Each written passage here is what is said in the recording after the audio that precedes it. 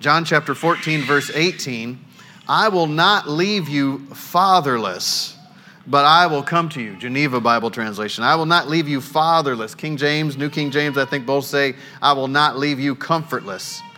I will not leave you fatherless, but I will come to you. James chapter 1, verse 27.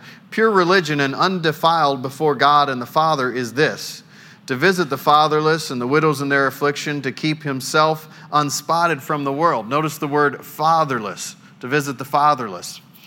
Isaiah 9:6, for unto us a child is born, unto us a son is given, and the government shall be upon his shoulder. And his name will be called Wonderful, Counselor, the Mighty God, the Everlasting Father, the Prince of Peace. When Jesus said in John 14:18, I'm going to go, but I'm not going to leave you comfortless or fatherless. He said, I'm going to give you another comforter or another father. Who is that? Well, that's the Holy Spirit, who hadn't come because Jesus hadn't ascended to his Father. He said, but if I don't ascend, he's not going to come. But if I ascend, I'm going to send him to you. And so that we would never be alone. You're actually, when you become born again, a child of God, you accept Jesus as your Lord and as your Savior, you are marked with, I think of it as like a non-painful, I guess it's painful to your flesh though, so maybe it is painful, brand. Like you brand a cow or something like that. Years ago I went out into the farms of Idaho in the fields, and my friend had me help them gather up little calves, and we branded them and dehorned them and did other things to them. And so it was quite an experience. Castrated them, and man, it stinks when it burns in. But we are marked with an eternal mark on our spirits by the Holy Spirit of promise. Jesus said that he may live with you forever. And so we have a guarantee from the Word of God that cannot pass away, that when you are born again, you forever have the Holy Spirit. You are never alone again. You are never alone again. Amen. You are never alone again. Hallelujah. That's good news. That doesn't mean that you don't need to be with physical people. I mean, God said before the fall, this was before the fall. He said to Adam, it's not good for man to be alone. So it's not good to be alone even before the fall. Sin had not even entered man, entered the human race. And he said it's not good for man to be alone. And so that's still true. But you have someone on the inside of you. It is the Spirit of God himself that will lead you, guide you, teach you, encourage you, strengthen you. And so we're talking about, I think this is our third message in the series, and we've called the series Encourage, which literally means to infuse with courage. And the chief encourager is the Holy Spirit of God. And if you and I yield to the same Spirit that raised Christ from the dead, God's own Spirit, we will be encouragers. I mean, you're a slave to the one you obey, the Bible says.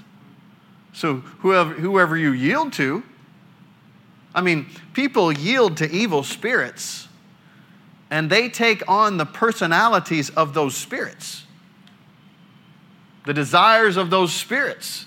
They yield their flesh to those spirits, and then they accomplish the will of those spirits. And so we just have the privilege to yield ourselves to God's own Spirit, and then we take on the desires of God's Spirit, which is to infuse, one of the main things is to infuse with courage. William Barclay defined the Paraclete as, which is the Greek word for the Holy Spirit, and it's the Greek word for comforter right there. Same root word. The Parakletos, the Spirit, is the constant, illuminating, strengthening, enabling, presence of Jesus. I'm going to read that again. He is the constant. He's always there. I will never leave you or forsake you. Was it Psalm 39? If you go up into the heavens, 139. If you go up into the heavens, he's there. He said, if I make my bed in hell, you're there. If I take the wings of the morning and dwell in the uttermost parts of the sea, even there your hand will lead me and guide me. In other words, you can't go anywhere where the Spirit of God is not. And so he is the constant. Anytime you look to him, you can feel unspiritual or you can feel spiritual. You can feel ungodly or you can feel godly. But I tell you what, when you're born again and you look to the Holy Spirit on the inside, it doesn't matter how you feel, he's still there. Illuminating, he will always bring light. One thing I love so many things about the Lord. My confession is I love everything about the Lord. But there's some things that, you're kind of like, whoa, that's interesting. But one of the most amazing things about the Lord is that he's not like men. He's not a man that he should lie, or the son of man that he should repent. Well, one of the most amazing things about the Lord is in your time of testing and trial and temptation and difficulty, he does not say, well, what's wrong with you? You're having a really bad time. You deserve that. You must have displeased me. No, he provides a way of escape. He's constant, illuminating, showing the path to get out. So he will never condemn you. You feel condemned. A lot of times the reason you feel condemned is it's your own spirit that's condemning you, because your own spirit is like, what on earth are you doing? That's not who you are.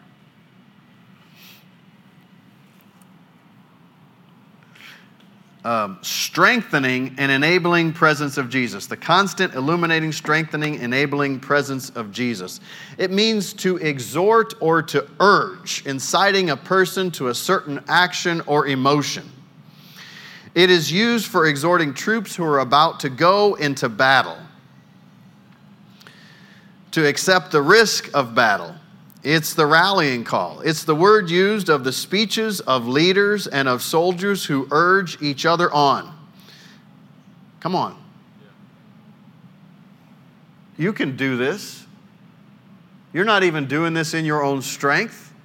You have a greater strength than what you personally produce. You have a strength that comes from God. You have an ability that comes from God. You have an unction from the Holy One, and you know all things, and you don't need that any man should teach you. You got the Spirit of the living God living on the inside of you, and as much ability as God has to make His own Spirit real to you and speak to you and make you be able to hear His Spirit and follow His Spirit and walk above the forces of darkness. As much defeat as Jesus did over the devil and all the power of the devil, that's as much defeat as you have over him, which I suppose is as much defeat as Almighty God has the power to defeat an enemy.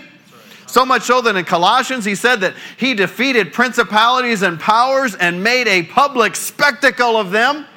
We don't see this as much anymore, but they used to come and take the nation or the people, especially the kings and the heads of the military forces that they defeated. And when they came back, they would come back in a parade of triumph, and they would have the leaders and the prisoners locked up behind them so you could see how utterly they had defeated them. I'm not saying we should go back to that, but I'm saying God did that. With the devil, one translation said he stripped him naked for all the world to see. In other words, if you see the devil the way God sees the devil, you'll see him as powerless and utterly defeated.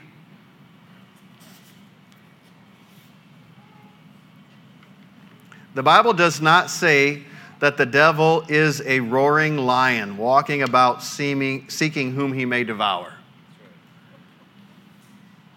He is not a roaring lion. Amen. The Bible says he walks about as a roaring lion. He seems like, my translation would be, paraphrase, he seems like a roaring lion. You know, and so then I think of the Wizard of Oz. You know, he's got that big amplification system and, you know, changing his voice. You know, I don't remember what he said, but I just remember the part, don't be afraid of the man behind the curtain, you know. Just some little guy trying to be some big somebody. It's like you drive by somebody with this, I'm going to insult somebody here, but it's okay. Like a big old truck with big old wheels and whatever, and it's a little guy that gets out, you know.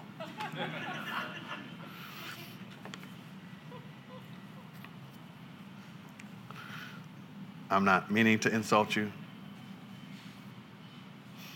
Praise the Lord. I've ridden in a truck like that, but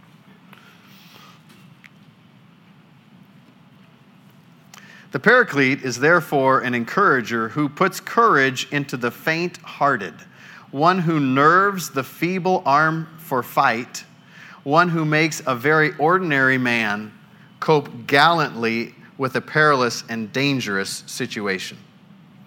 Praise the Lord. Now let's go to James chapter 1. James chapter 1. Hallelujah. Praise the Lord. I don't know. There's just something.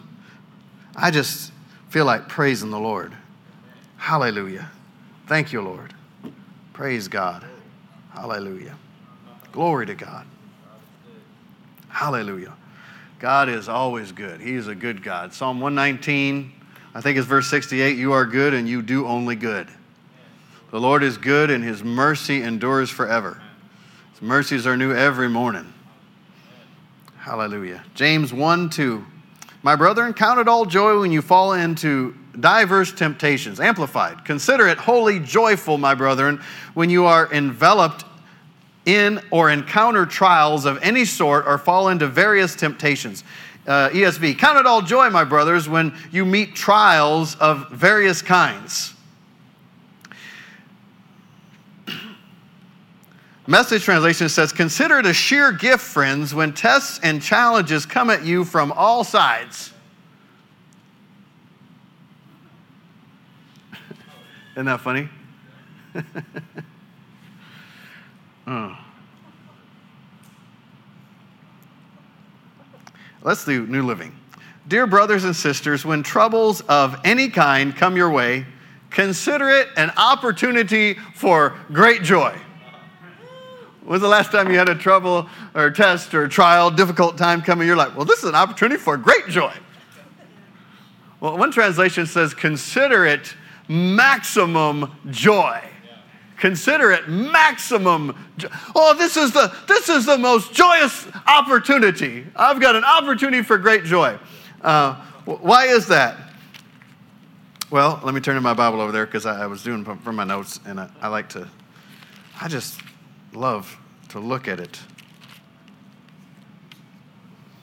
Knowing this, verse 3, that the trying of your faith or the testing of your faith works patience, but let patience have her perfect work, that you may be perfect and entire, wanting nothing. Now, we're going to come back to that, but I got to give it text because you have flesh, and I do too. If any man lack wisdom, let him ask of God, that gives to all men liberally and upbraideth not, and it'll be given him. Let him ask in faith, though, nothing wavering, for he that wavers is like a wave of the sea, driven and tossed by the winds. For let that not that man think he will receive anything from the Lord. A double-minded man is unstable in all of his ways. Let therefore, I want to see if I can skip some of this. All right, verse 13. Well, I'll do verse 12. Blessed is the man that endures temptation, for when he is tried, he will receive the crown of life, which the Lord has promised to them that love him. Here's where I wanted to give our flesh some context. Let no man say when he is tempted, that word temptation is the word for test, trial, temptation. So let no man say when he's tempted, I am tempted of God. Or when he's tested or has a trial, I am tested of God, or I have a trial from the Lord. Let no man say that. For God cannot be tempted with evil, neither he tempts any man. So we can go back to the first part. Count it all joy when you face tests and trials or all kind of temptations. Why? Well, these are not from God. Let no man say this is from God. God is not tempting you. God's not bringing trials your way. That's the devil. That's the enemy. But God is so good that if we do things His way, we can enter into His ability, His strength, His victory. In Him, we're more than overcomers. Not just an overcomer, you're more than an overcomer. In Him, in your union with Him. When you live your life from the life that flows from Him into you, when you live your life from His wisdom, His word, His ability, His Spirit. See, when you are born again, when you give your life to Him, you have given your life to Him. So it's no, it'd be great. I'm glad that many people here are born again, But I have to tell a bunch of people who are born again, and maybe some who aren't. I have to tell you that when you receive Jesus as Lord, you're giving up yourself. So it's no longer about you. And everybody said, amen.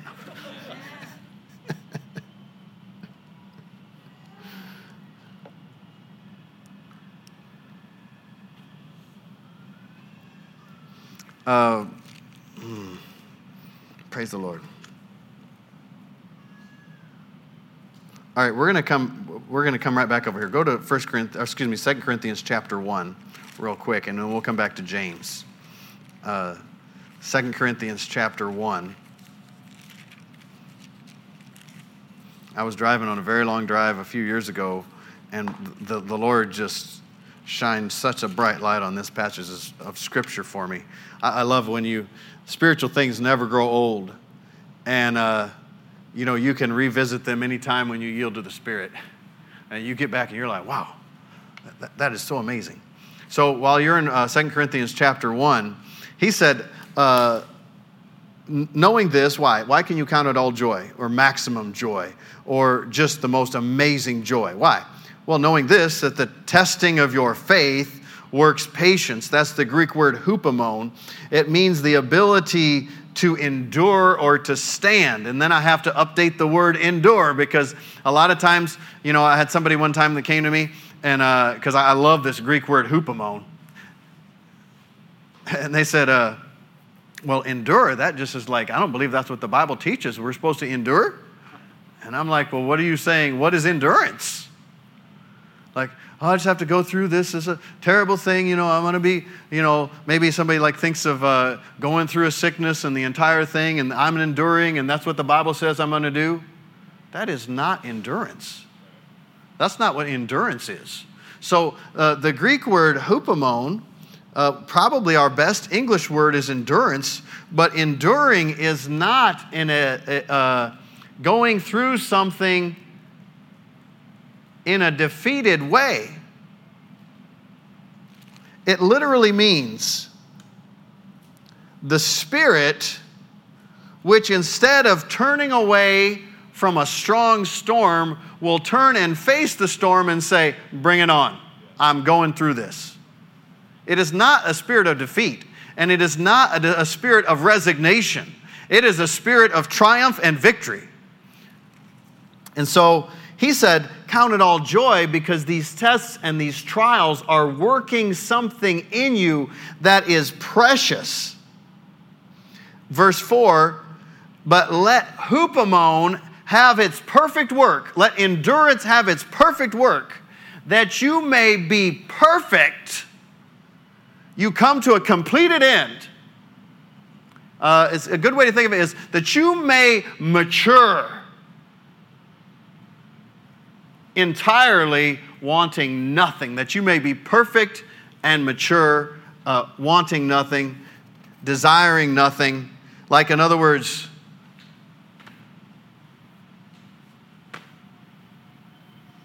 I have everything I need. This is more precious to me than anything else. This is the most precious thing, that you may be perfect and entire, wanting nothing. In other words, we live by faith. We walk by faith. 2 Corinthians 4:13, we having the same spirit of faith as what? Well, the same spirit of faith as David had. He's quoting the psalmist there. The same spirit of faith as David had. Well, what did the spirit of faith that David have, how did that cause him to respond and to act when he yielded to that spirit of faith? Well, what did he say next in 2 Corinthians 4:13, verse 14? I have believed, therefore have I spoken. We also believe and therefore speak. Can you think of any time when David spoke? I think of two significant times when David spoke. I mean, there's probably many times, but the two that come to me right now are, number one, David and Goliath. Goliath, when he's talking to Goliath. He said, how dare you come against the armies of the living God, you uncircumcised Philistine. Why do we have to get so graphic suddenly? Because we are in a covenant. And circumcision was an outward physical sign of the old covenant. In other words, we're talking blood. In other words, we're talking David and all of Israel had come into covenant with God himself. And when you come into covenant with God himself, and really, if you have the Bible kind of covenant, everything of the weaker one is swallowed up in all the strength of the stronger one. And so there becomes a commingling of the blood. And you come together so that everything that God has becomes everything that you have. And when you're in covenant, if I'm in trouble and I'm in covenant with you, it doesn't matter where I am in the world, or if they start taking trips to the moon and I go to the moon, or Mars. It doesn't matter where I'm at. If I call on you and you're in covenant with me, you drop everything and you come. Your resources, you send your resources, you come yourself. And so David said, how dare you defy the armies of the living God, you uncircumcised Philistine. This day, I'm going to cut your head off. And he did it. Well, he had the spirit of faith. Well, we have that same spirit of faith.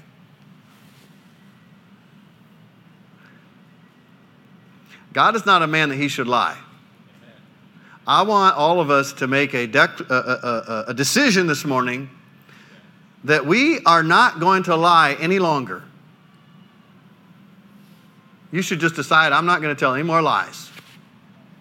No more lies. Somebody said, well, I don't think I'm telling lies. Let me just ask you this question. If we have, who is we? Every believer, the believers, Paul, and the believers he's talking to, the believers at Corinth. And that would apply to the believers here today. So if Paul said to the Corinthians, we have the same spirit of faith, and we can say that of ourselves, we have the same spirit of faith, why are your actions lying and saying that God is not true? We have the same spirit of faith. The same spirit of faith that ran at a giant with their mouth wide open, saying stuff. Your confession. I mean, this is how we got into the kingdom of God, with our confession. If you believe in your heart and make a declaration with your mouth that Jesus is Lord. Jesus is your Lord. Jesus is my Lord. You will be saved. I mean, the thing that got you into this whole kingdom of God was your mouth connected to your heart. I have believed, 2 Corinthians 4:14, I have believed, therefore have I spoken. We also believe and therefore speak. Why do we speak? Because we believe. So don't lie anymore with your actions. You have the same spirit of faith. that David had when he went at that giant with his mouth shut. You know, it would cause a leap forward in the life of every believer to stop and say, I have the same spirit of faith. And let that meditate on that, chew on that, let that dawn on you, speak that, and then act like it's true. I have the same spirit of faith. This is just a marvelous opportunity to prove that the Word of God is true. This is a marvelous opportunity to prove that the devil does not have authority over me. This is a marvelous opportunity to prove that Jesus overcame in the flesh the power of the flesh. Come on, the flesh has a power. The flesh exerts a power. The flesh has a draw. The flesh exerts a drawing force upon you.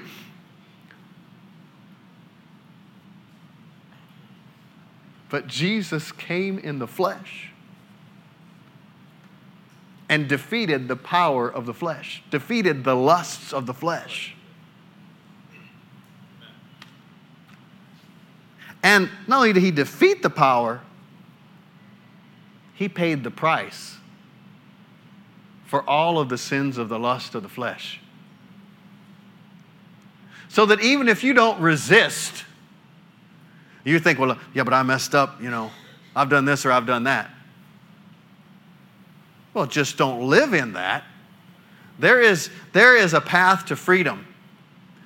There is a way that you can actually have all of those sins completely expunged from your life and from your being. The first way is to be born again. The second way, if you're born again and you have sinned, is 1 John 1:9. If we confess our sins, confession means to say the same thing. Come on. Don't slip into self-righteousness.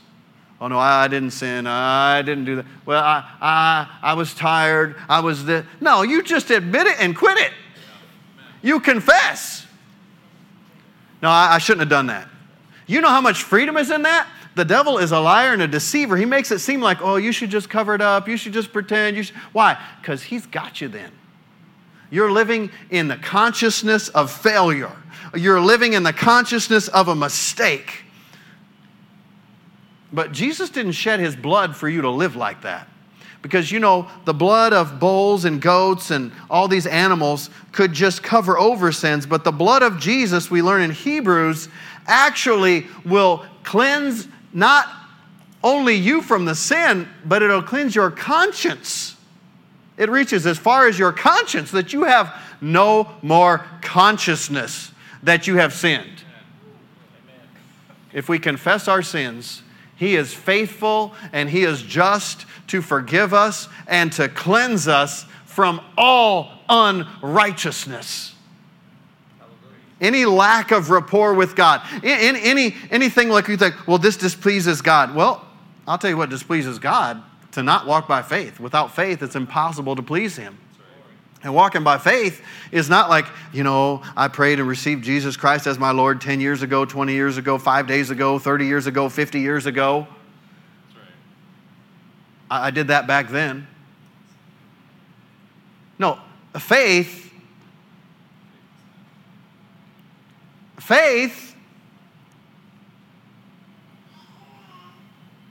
is not yesterday, and faith is not tomorrow. Faith is now.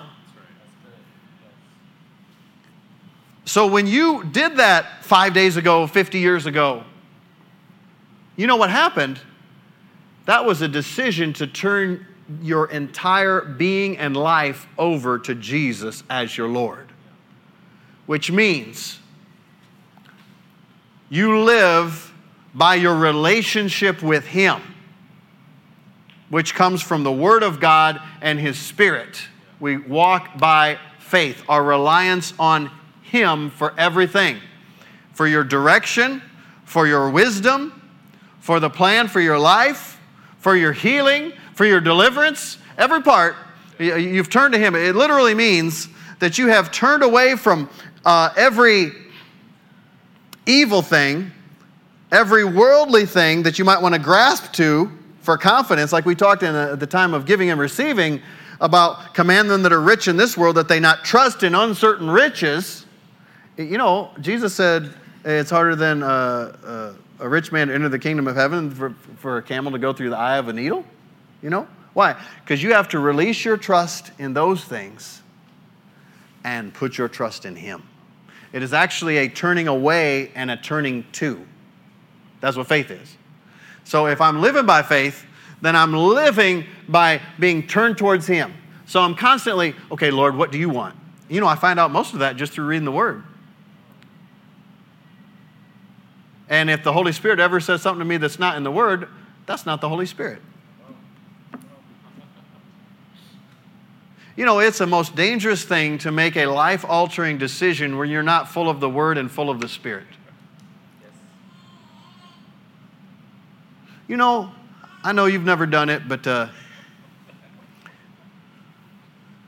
you know how you can justify things? I don't know why I looked at you when I said that. You know how you could justify things?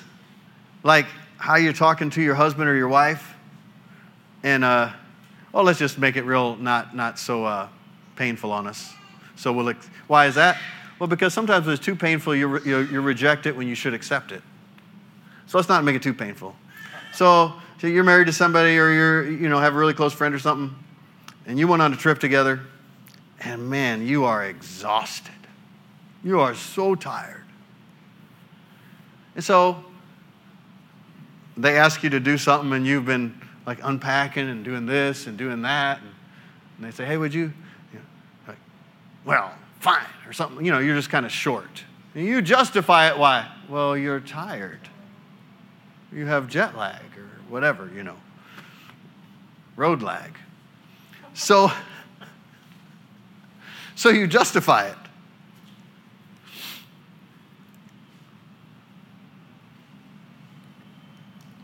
Well, you live with your life turned towards Him. Well, you're going to immediately know, like, I should not have done that.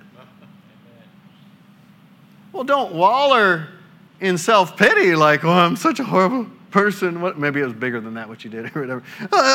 No. You just release that right away. It does not get easier the longer you wait. I can testify to that. You might as well just rip that Band-Aid off now. So, I'm going to pull it really slow so I feel every hair coming out. No, just do it all at once. Like, shoo!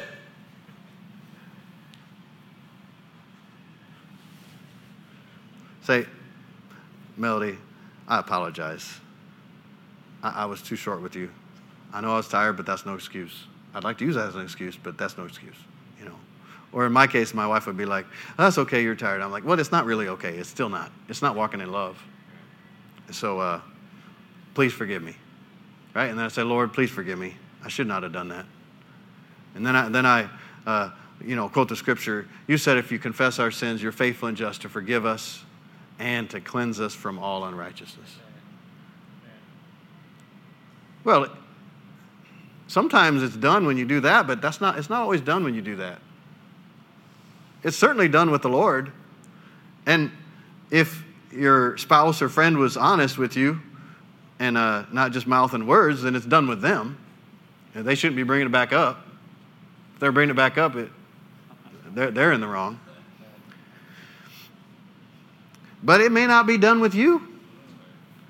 Because many people think that they're receiving the forgiveness of the Lord, but they are not forgiven themselves.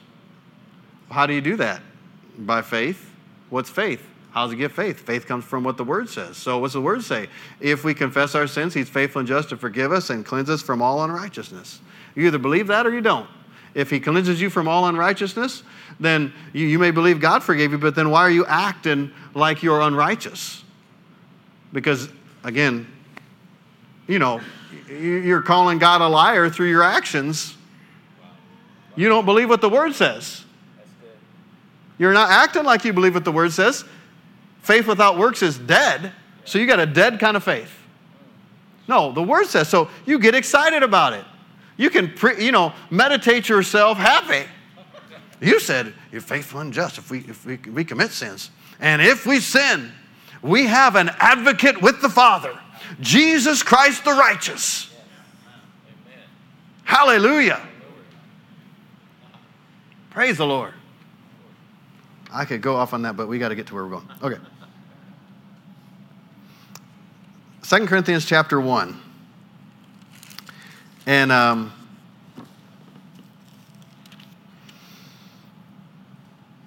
going to begin reading with verse 3. 2 Corinthians chapter 1, verse 3. Blessed be the God, even the Father. Look, there's the word Father again. Of our Lord Jesus Christ, the Father. Look, there's the word Father again. Well, why am I emphasizing Father? Because this Comforter is an infuser of courage. And a lot of times we identify a godly father as a father who won't let you just sit and waller in self-pity, but says like, all right, I know you fell, I know it hurt, brush yourself off, check yourself out, and get back on that horse again. Get back on that bike again. Right? In other words, you're not going to be defeated by this. Come on, it's the speeches of soldiers and leaders who will take a timid person, a timid group of people, and infuse courage into them. And this is what God's own Spirit is doing to us if we would open our hearts to listen and to hear.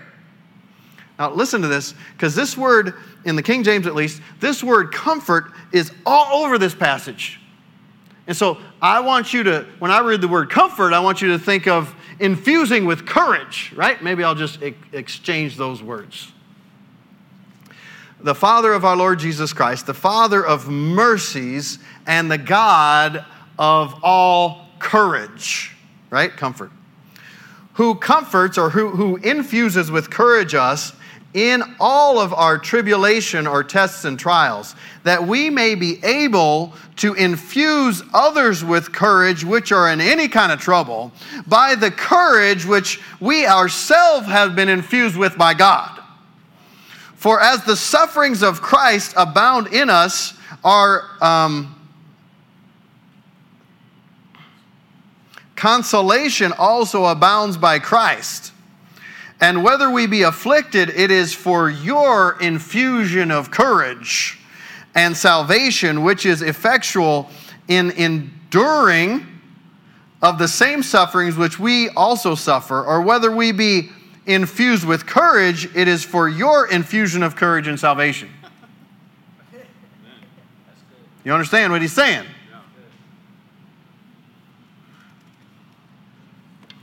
It is an incorrect conception of pleasure to believe that what you actually desire and will bring you pleasure is lack of problems and difficulties. No, what brings you pleasure is overcoming the problems and difficulties with the same Spirit that raised Christ from the dead. We have the same spirit of faith.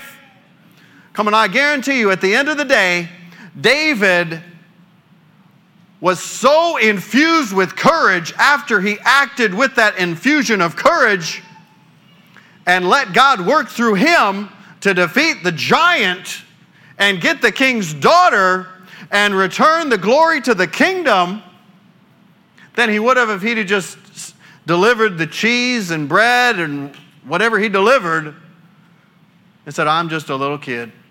What can I do? Let me just say, I just tend the sheep. You guys are the warriors. You guys are the fighters. So I'm taking your cue. Thank God he didn't do that. No, he had another spirit in him. Spirit of God, which is a spirit of faith. And he yielded to that spirit. That is an overcoming spirit. That is a devil whipping, dominating, flesh overcoming spirit. Oh, let's keep going.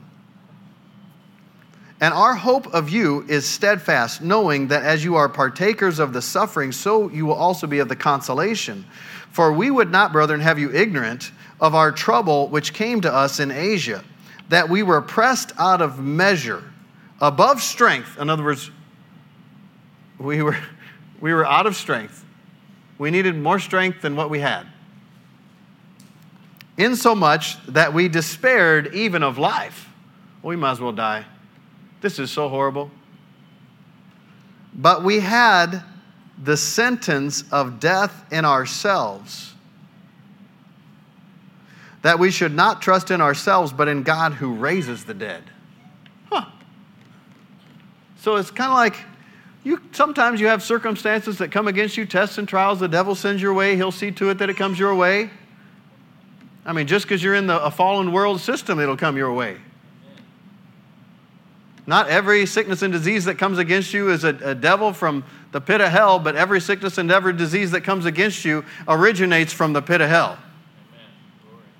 The distortion of divine health, God's health, came because of sin and because of the enemy. And yeah, some sickness and some disease are demons.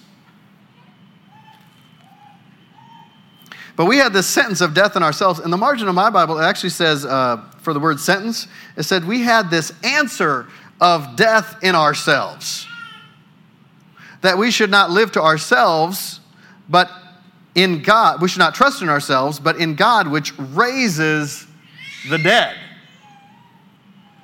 Who delivered us from so great a death and does deliver, in whom we trust that he will yet deliver.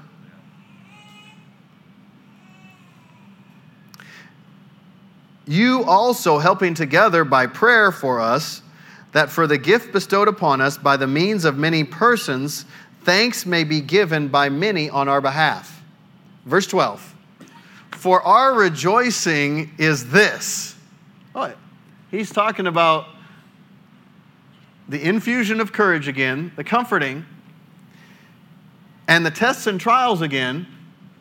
And now what he's talking about, I shouldn't say again because the other one was James talking about it. What's he talking about here? Rejoicing. Count it all joy. Rejoice.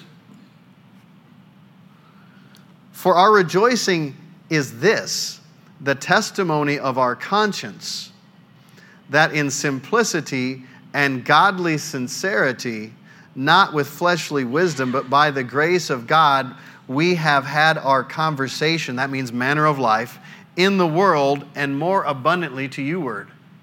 Well, what's he saying? He's saying, this is really good for us. I mean, it was bad. It was so bad, we ran out of strength. We were pushed out of the plans that we had, pushed beyond measure, pushed out of those plans, how we thought everything was going to happen. It was really, really bad. And we thought, I might as well be dead. Well, you could take that two ways that I know of. I'm sure there's more. But one of the ways is that was so that we would trust in God. And the other ones, he said, we had this answer of death in us. And the answer was, I'm going to trust in God. I think that's what he did. That sounds like the same spirit of faith. Spirit of faith will make a tadpole slap a whale.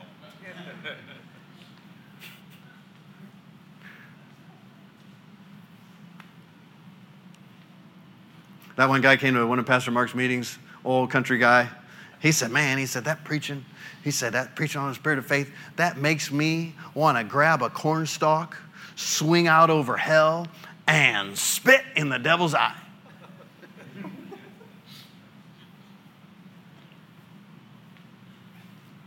Well, if that's what it's making you want to do, you're kind of beginning to get a glimpse of what the Word teaches. We are more than conquerors. We are more than conquerors through Him who loved us and gave Himself for us. It is no coincidence that we are more than conquerors through His love. And perfect love casts out all fear.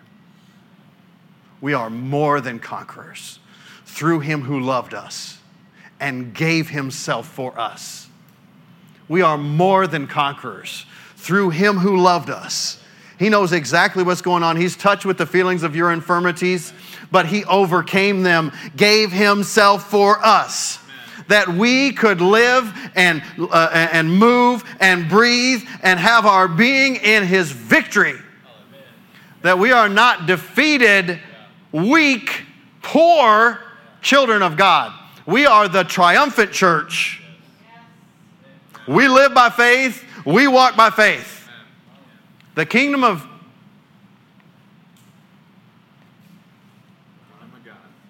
God.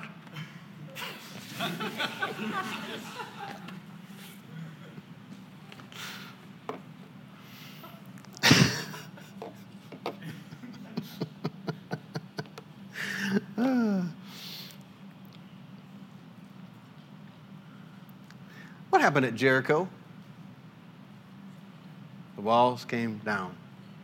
They walked for 6 days, didn't say a thing. They had the Ark of the Covenant. They had the presence of God with them. And the Lord, because of that, the Lord gave them direction. The Lord said, here's what you do. You go out, you put the priests in front of the ark, you have them blow the trumpets every day, but you don't say anything. And on the seventh day, I want you, as soon as those trumpets blast, I want you to shout. And the Lord brought down the walls with a shout. Come on. Paul and Silas, they're in prison. They are uncomfortable.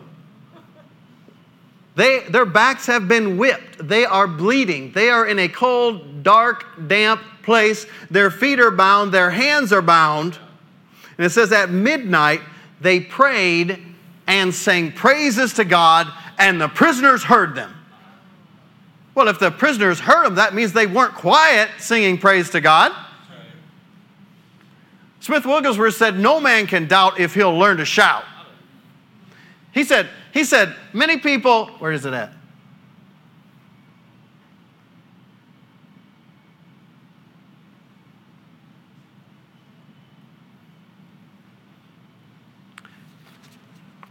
May God help us understand this. It is time people knew how to shout in faith as they contemplate the eternal power of God, to whom it is nothing to give life to mortal bodies and raise the dead. I came across some who would be giants in the power of God, but they had no shout of faith. Many people are just missing a shout. Just missing the shout. Hallelujah. Stand with me. Hallelujah. We are not those who draw back to sin, but we are those who launch forward in faith. I have faith in God. We see mountains move. Difficulties and problems take their proper place and their proper perspective when you praise the Lord, when you lift up a shout of faith and a shout of victory. Hallelujah. Shout because Jesus is Lord. Shout because you have the victory. Shout because you're not trying to get the answer, you have the answer. Shout because He is your Lord. Shout because Jesus is the victor. Hallelujah. Let's just give a shout on 3, 2, 1. Hallelujah! Jesus is Lord. Hallelujah. Hallelujah. Hallelujah. Jesus is Lord. Amen. Every head bowed, every eye closed. If you've not received Jesus as your Lord and Savior, I want to give you this opportunity to receive Him. He loves you. He made a plan for you. He doesn't want you walking through life being anything less than what He created you to be. And He did not create you for defeat. He did not create you as a coward. He created you for dominion. He created you to walk with your head held high. Well, it's kind of hard to do that when you're so conscious of all of the sins and that you've done or even other people have done to you. The only way of total freedom from that is through Jesus Christ. He is the way, the truth, and the life. When you come to Him, He will cleanse you from all of your sins. God will make you a brand new creature in Him. You'll get a brand new start in life. I don't care how old you are. You get a fresh start, a clean slate, however you want to describe it. If any man be in Christ, he is a new creation. Old things have passed away. Everything has become new.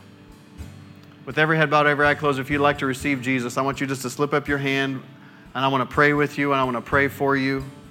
God loves you, and we love you. God has a plan for your life. You maybe have never experienced real love if you've never experienced Him.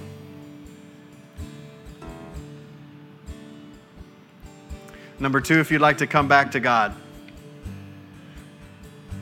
You were born again, you walked with the Lord, but He didn't walk away from you, but you walked away from Him. Don't wait another second. Don't be deceived any longer. It's not a far distance. You just turn and come back, and the Father sees you far off, and He starts a celebration as soon as He sees you turn back. If you'd like to come back to God, just lift up your hand. I want to pray with you and for you. And I want us all to declare Jesus' Lordship over our lives together. I'm going to pray this prayer, and you pray this prayer after me, and see to it that you agree in your heart. Faith is of the heart, not the head. God will hear your prayer, come and change your life. Say this, say, oh God, I believe Jesus Christ is your Son, and that He died on the cross to take away my sins and to make me right with you. Lord Jesus, I receive you as my Lord, as my Savior. My life is yours. Thank you, Father God, for saving me, for forgiving me, for bringing me into your family. In Jesus' name, amen.